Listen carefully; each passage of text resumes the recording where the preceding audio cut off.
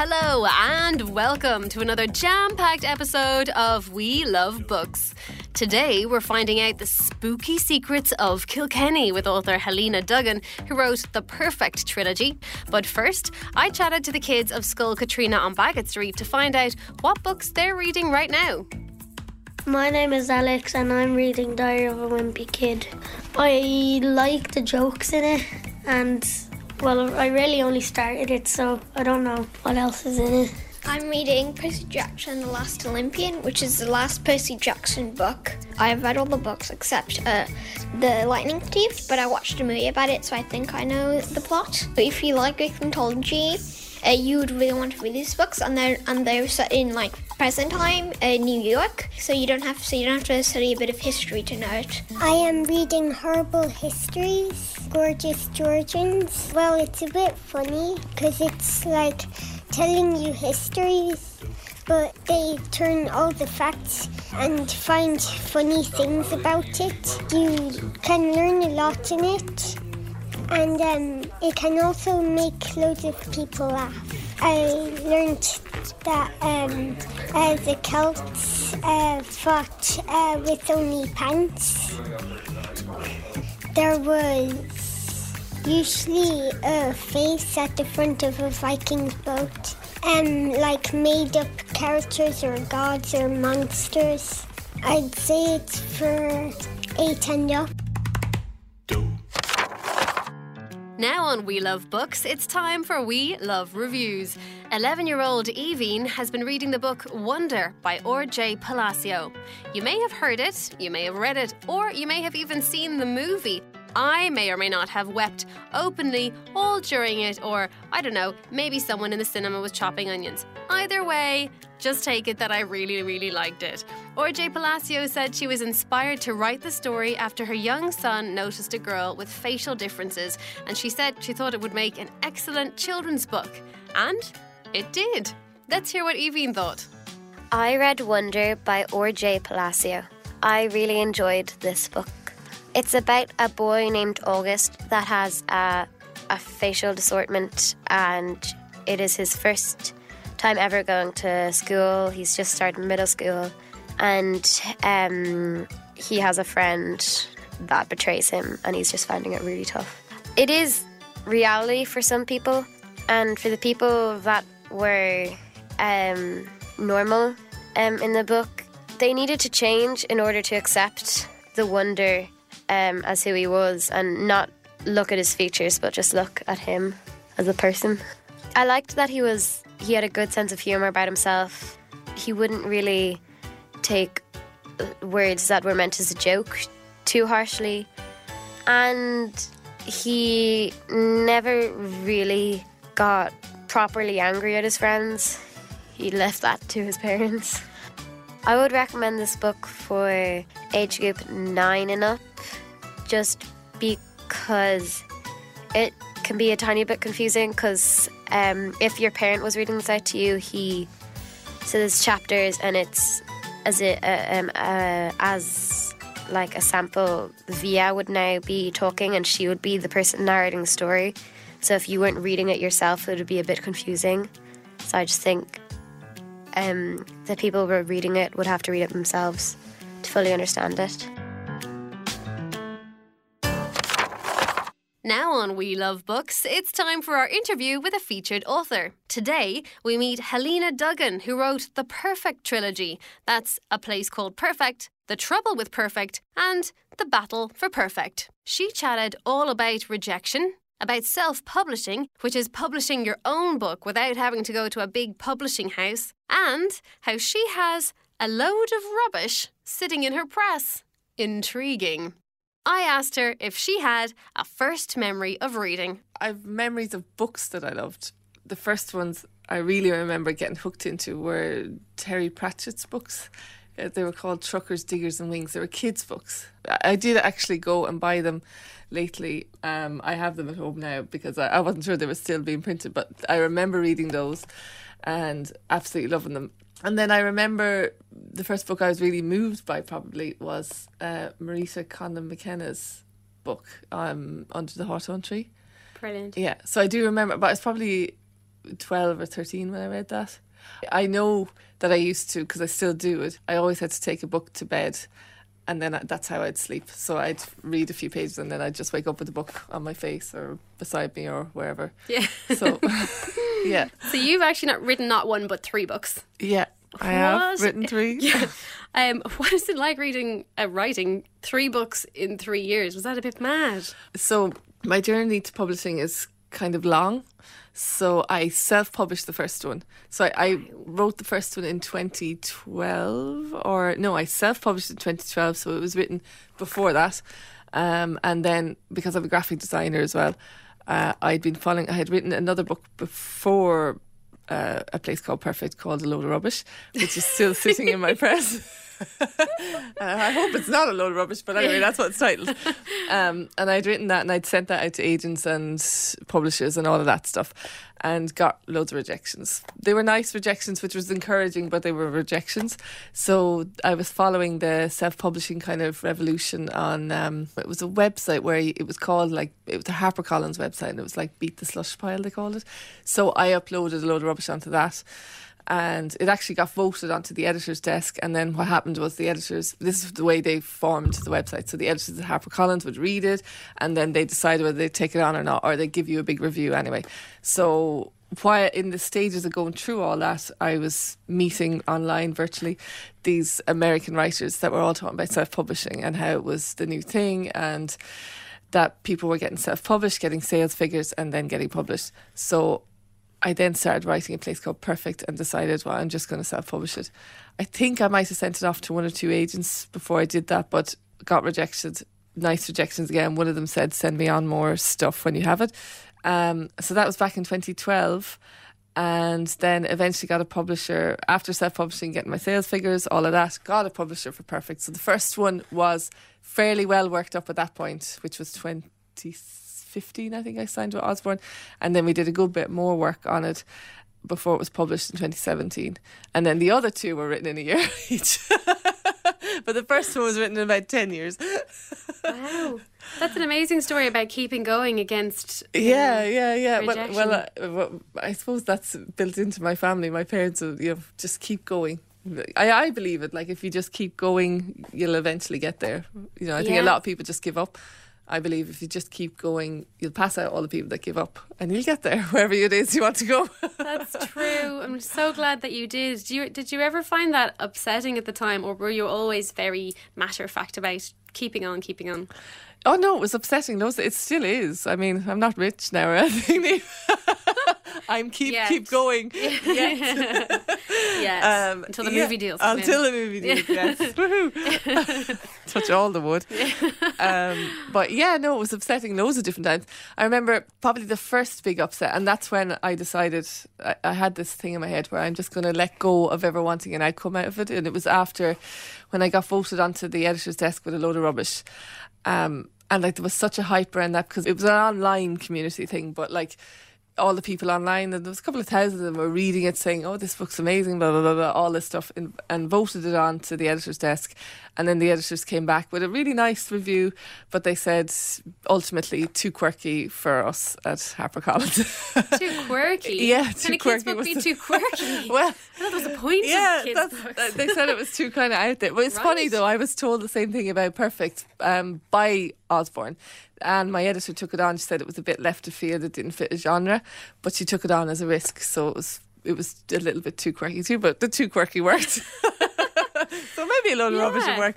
But the best people are the quirkiest people. Well, the most interesting. Well, I find that, I find that. But the book that's what they had said. And at that point then I was really kind of gutted because a load of energy went into that, and I kind of thought, and when I think about how long ago that was now, but I kind of thought, oh my God, this could be it. Like my writing could be seen and all of that. And then they sent that through, and I remember after that going, okay, I'm just going to have to. And there's been loads of times along the way where I've said, okay, I just put my head down and keep going. Just keep going. It's constant in my head, actually. That's brave. Well, I don't know, brave or stupid, one or the other. It worked. Well, yes. It's working. It is working. I have to say it is working. Yeah. How would you describe the Perfect series for listeners? Well, it's funny. A lot of people would say they're a little bit creepy. I wouldn't have thought, because I can't read scary things. I can't watch scary films or anything like that. But they're a little bit creepy. They're a little bit dark. The third one's probably darker than the other two. They're probably crime fiction for kids in a way as well, because I love crime. I love trying to figure things out. I love the plotting side of it. I love that you sow something in book 1 that doesn't become apparent until book 3. J.K. Rowling did that, and that's why I absolutely loved her books, because it just seemed like from the very start they were seeded. Yeah, it's probably crime fiction for kids, spooky crime, creepy fiction for kids. That sounds about right to me. And I saw a quote on the internet that you were compared to Roald Dahl, Neil Gaiman and Tim Burton. But do you know what? That's amazing. Yeah, they keep saying that. And it's so funny because, now I don't think I'm anything in any of their leagues, but I love their all three of those. Like Tim Burton, I have a book of, it's the most amazing book. I bought it online years ago, of all his sketchbooks. They put together a book of illustrations from his sketchbooks, and I have it in my press at home, and I take it out every so often. Look at it. I just absolutely love his stuff. Neil Gaiman, The Graveyard Book, I love it like any. The Good Omens, one of my favourite, and Roald Dahl, like, my God. I don't think I'm like any of them, but well, everybody else I will take it. Take it. It's I'll good. take It's it. accurate. I personally love all that stuff that's not scary but creepy. I'm a little creep, Yeah. but I don't like being scared, so it's the perfect mix for me. So, being a bit of a creep, I got chatting to Helena all about ghosts, because I love a ghost story, and I love the story of Dame Alice Kittler. She was the first recorded person condemned for witchcraft in Ireland. Kittler's Inn, which was run by Dame Alice right back in medieval times, is actually still open today in Kilkenny, and Helena told me all about how the various buildings in Kilkenny inspired her book series. She opened the books and showed me a map inside the front page where her native Kilkenny has been transformed to fit in with the story. You can check it out yourself if you get your hands on a book. Well, Kittler's is, I'll show you, Kittler's is in this book. Brilliant. It's the orphanage in Perfect, in No Man's Land. So Kilkenny is the inspiration. So this building, where is it? This building here is Kittler's, in my imagination, yeah. And it's used as the orphanage in Perfect, in No Man's Land. So that's No Man's Land. So this map is actually a section of Kilkenny. So that's High Street. That's the town hall. There's a little laneway behind the town hall that goes down. It's called Rag Lane here. It's Mary's Lane in Kilkenny. It goes down, and there is a little. There's a high wall there. There's an old church, St Mary's Church, in there, but in mine it's not. And you go into No Man's Land, and that's Forgotten Road, Kieran Street in Kilkenny, and Dunstores is around there somewhere, and that's the orphanage is Kittler's Inn. Wow, that's so cool. The kids can go and see that right inside the cover of the book. Yeah, so all the places Kilkenny. are. Yeah, so actually, when I was doing the launch last week, I did a bit of reading, and it was the first time where they were really invested. Like the kids knew the stories inside out, probably more than I did. And they were asking me in-depth questions, and when I started to explain the maps, and like most of them were from Kilkenny, it's a few from other places, but it was really interesting to them to see where that came from. So that was kind of nice. There's lots of stories around Kilkenny, and there's lots of ghost stories around Kilkenny, and there's lots of laneways and underground tunnels in my stories. But it's said that there are lots of tunnels under Kilkenny. And I imagine there is, because it's a medieval city. But a friend of mine, her father used to play in a graveyard. So that's where some of the ideas came from as well. He used to play in a graveyard just on the outskirts of Kilkenny when he was a kid. And he, and it says it's true, found a tunnel through him and his friends, a tunnel through one of the graves. Wow. That led into the castle. Oh my And God. he says it's closed down now. Obviously, I took his story as gospel. You I should. haven't. Yeah, It's so interesting. I know, isn't it? And the graveyard's still there. It's a really ancient graveyard. I've never gone in to actually see if I could. I must bring him there. Maybe I'll do it at Halloween. Get a few kids together. Spooky. Yeah. But so that's where the underground tunnels come from. And then Kilkenny is it's like as you walk the streets, a lot of it's been destroyed, knocked down, but there's still a lot preserved. And you just feel kind of you get a sense of the past I think, on the streets. So yeah, a lot of that informed the books. But the Archers family, that came from, I love the history of Kilkenny, and there was 5 really strong families in Kilkenny. It was a merchant town. It was a town that was like, these merchant families came together and decided they want to make it a really strong town in Ireland, and eventually they got it as the capital for 100 years or so, I think.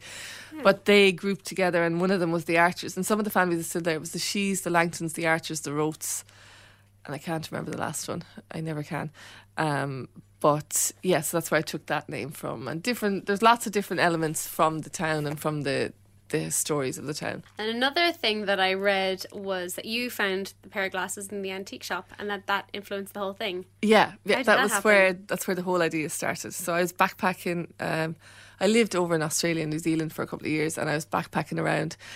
And I was in Brisbane, and I went into an antique shop. I wear glasses, obviously, as you can see. Lovely, very colourful glasses. They're very cool. So yeah, I was backpacking around, and I went into an antique shop. But I found these glasses, and they're real old. They're tiny little round ones. They look like they're made of wood. I think they kind of are. And the arms bend in around the ears, and they're just gorgeous little glasses. But my idea was to change the lenses out so I could see through them. I was going to wear them. And then I was backpacking and obviously had no money and couldn't go to an optician's or whatever. So I just kept them in my bag and carried them. And as I carried them, the story just was kind of developing in my head. And then when I'd finished A Load of Rubbish, I started to write it. But I was thinking about the person who owned the glasses. That's how it started, really. I was thinking about, if I got the glass in the antique shop, I thought they were probably dead. And I was thinking about possibly so they had gone out of this world, but I thought, what if everything they thought and everything that they ever dreamt or saw or did, what if all of that was locked inside their lenses? And then if I took out the lenses, I'd be getting rid of the last bit of them in this world. So that's how I started thinking about the story. So the glasses are, when you open them up, they're exactly as described in the book that Violet finds in the room, and then she sees Boy. But you open them up, and there's a little velvet interior in the box, a lovely little box. But there's a little note, not a note, a sticker, a label on the inside, and it says Prescription Optical Makers, 135 Wickham Terrace, Brisbane.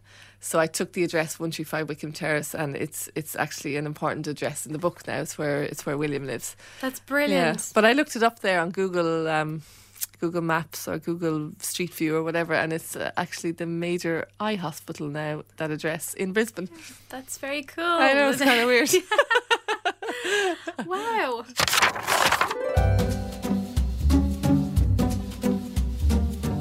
Now on We Love Books, it's time to check in with our book doctor, Anne. Let's see who's in the clinic today. My name is Yanted and I'm 8 years old. 8 years old, don't forget. Yantet, 8 years old, got it, won't forget it. Right, Yantet, tell us what you like to read. I like My Little Pony books and Macy Hitchens books, because sometimes in my dreams I just imagine I'm in a book, and last time when I was in a dream I actually imagined I was a pony and I was a detective pony on the crime case, like the missing golden glasses and the missing clattering teeth, and the third one is the missing statue of gold. I'm usually into nearly every book in the library. I always wanted to read this book, The Wonderful World of Irish Woman History, because I'm in Ireland. I'm interested in reading about nearly every topic. Oh yeah, Lord Tirac, Queen Chrysalis, Cozy, and I can't remember the bad guy from Macy Hitchens' book, that stole the art paintings. Those are some of the villains I like. My hobbies. Well, I do Irish dancing at home. Oh yes, I do tennis and violin and flute and basketball. My perfect book would be me riding you on the back, and so you can be my pony so I can fight crime. Let's see what reading prescription book doctor Anne has for Yantet. There's quite a variety to work with. Let's start with Irish women in history. For an excellent and sometimes surprising selection of women who have made their mark in Ireland and beyond, read Blazing a Trail, Irish Women Who Changed the World by Sarah Webb. For books that focus on one individual story, there's a new series of mini-biographies by John and Fatty Burke, beginning with Granuaile, the Pirate Queen. And if you'd prefer a story, you could read 2 great books about Molly, who lives in Dublin in 1912, and she follows her big sister Phyllis by becoming a suffragette and fighting for women's rights. The Making of Molly and Molly on the March are both written by Anna Carey. You had a great idea for a detective pony working on a crime case. Well, I haven't found any detective ponies. But have you seen the series The Pony Detectives by Belinda Rapley? It's about 4 girls who, as well as being pony mad, are great at solving mysteries. Each of the 6 books features a different horse and a new mystery to solve, beginning with Moonlight, the champion show jumping pony who goes missing just before an important competition. Another series featuring mysteries to solve, A Girl Called Charlie, and her racehorse, Noble Warrior, is written by Claire Balding and begins with The Racehorse Who Wouldn't Gallop. A book that a fan of Maisie Hitchens will enjoy is Tally and Squill in a Sticky Situation by Abby Longstaff. 10-year-old Tally, a servant at Molet Manor, spends her days scrubbing, polishing and ironing. Tally and her squirrel friend Squill find a magical hidden library where the books come to life. When Molet Manor is burgled, can Tally and Squill use the knowledge from the books to catch the criminals? This book will be released in September and quickly followed by 3 more titles, so you won't have long to wait for the next adventure. My penultimate suggestion for you is a bit different, but I think you'll like the sense of excitement and exhilaration of Knights and Bikes by Gabrielle Kent. Owen Colfer described it as a thrill a minute, laugh a second, and it is. Best friends Demelza and Nessa explore the island of Penfurzy on their trusty bikes, accompanied by a pet goose and featuring a selection of villainous ghosts. And finally, there are not many fiction books written about Irish dancing, but have a look at Kate by Siobhan Parkinson. Set in Dublin in the 1930s, Kate discovers the joy of Irish dancing. But how will her penniless family find the money to kit her out properly for the dancing competitions? Have a great time reading.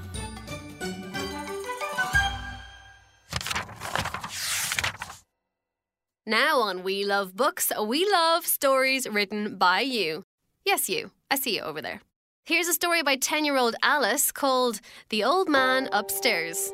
It's about a young girl, an old man, and the power of kindness. Hello, my name is Alice and I'm 10 years old. The Old Man Upstairs.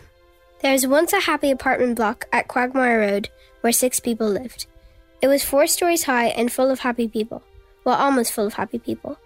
On the 4th floor lived an old man. He never did anything and never came out of his room. The people living in the apartment at Quagmire Road hadn't even seen him in 2 years, when the O'Dwyers moved in. The O'Dwyers were a young couple, Martha and James, with their daughter Emily. Emily and her dad, James, always brought cupcakes and lemonade to the meetings the people living on Quagmire Block, or QA as they like to call it, had. These meetings consisted of 5 people living on the 1st, 2nd and 3rd floor, but never the 4th floor. One particular cloudy day, Emily asked her parents if she could borrow some cupcakes. "Mum, Dad," she said, "I must use them straight away." Emily, who was 6 years old and always very kind, was surely going to give them to the birds or the flowers as she normally did. Yes, she enjoyed feeding the flowers sometimes, but she did not want to feed the birds nor the flowers. Emily silently tiptoed up the stairs, and finally she reached the 4th floor. She gagged several times walking across to the only door on the landing. The dusty floor looked as if it hadn't been touched in years. She looked at the egg-stained windows. The kids from next door have probably been here, she thought. She looked at the door. She slowly but surely approached it. Then she knocked. "What do you want?" grumbled a voice from inside. Said Emily. She opened the door up a bit more. "I was just wondering if you would let me come inside," said Emily. "Why?" grumbled the voice from inside. Emily did not have a chance to answer, since the man spoke very quickly. "Oh, fine," he said. Emily stumbled into the room. "I'm very sorry to intrude, but I need to give you something." She scanned the room with her blue eyes. "I definitely need to help you clean up." In about 30 minutes, Emily had the room spotless. She dusted the curtains, cleaned the windows, uncluttered the table, and straightened all the paintings. She paused at one picture. "Who is this?" she asked the man. "Oh," the man said. "Oh, that's my wife. She's gone now." "Oh," said Emily. "I'm very sorry. I didn't know. Of course, I feel bad for you." "It's okay," said the old man. "What was that you wanted to give me?" "Oh yes," said Emily. "Of course, I needed to give you something." Emily retrieved the box of cupcakes from inside her bag. "Here you go," she blurted out quickly. She didn't let the old man speak as she ran out the door in a whirlwind. The old man's eyes twinkled as he looked at the cupcakes. What a lovely child, he thought to himself. He never really had a friend since his wife died. This story shows that no act of kindness, no matter how small, is ever wasted. Well, that's it from today's episode of We Love Books. As always, a huge thanks to all the kids who read, wrote and reviewed, and to all the adults who made it possible. Big thanks to our wonderful book doctor Anne and to Children's Books Ireland, who run the amazing book clinics to help kids find the right book for them. Children's Books Ireland is a fantastic organisation and they know pretty much everything there is to know about kids' books. You should check them out for ideas and inspiration online at childrensbooksireland.ie. If you want to get in touch with me on the show, our email is welovebooks@rte.ie. I'm Niamh McManus. This is We Love Books. Stay safe, stay well, and until next time, happy reading.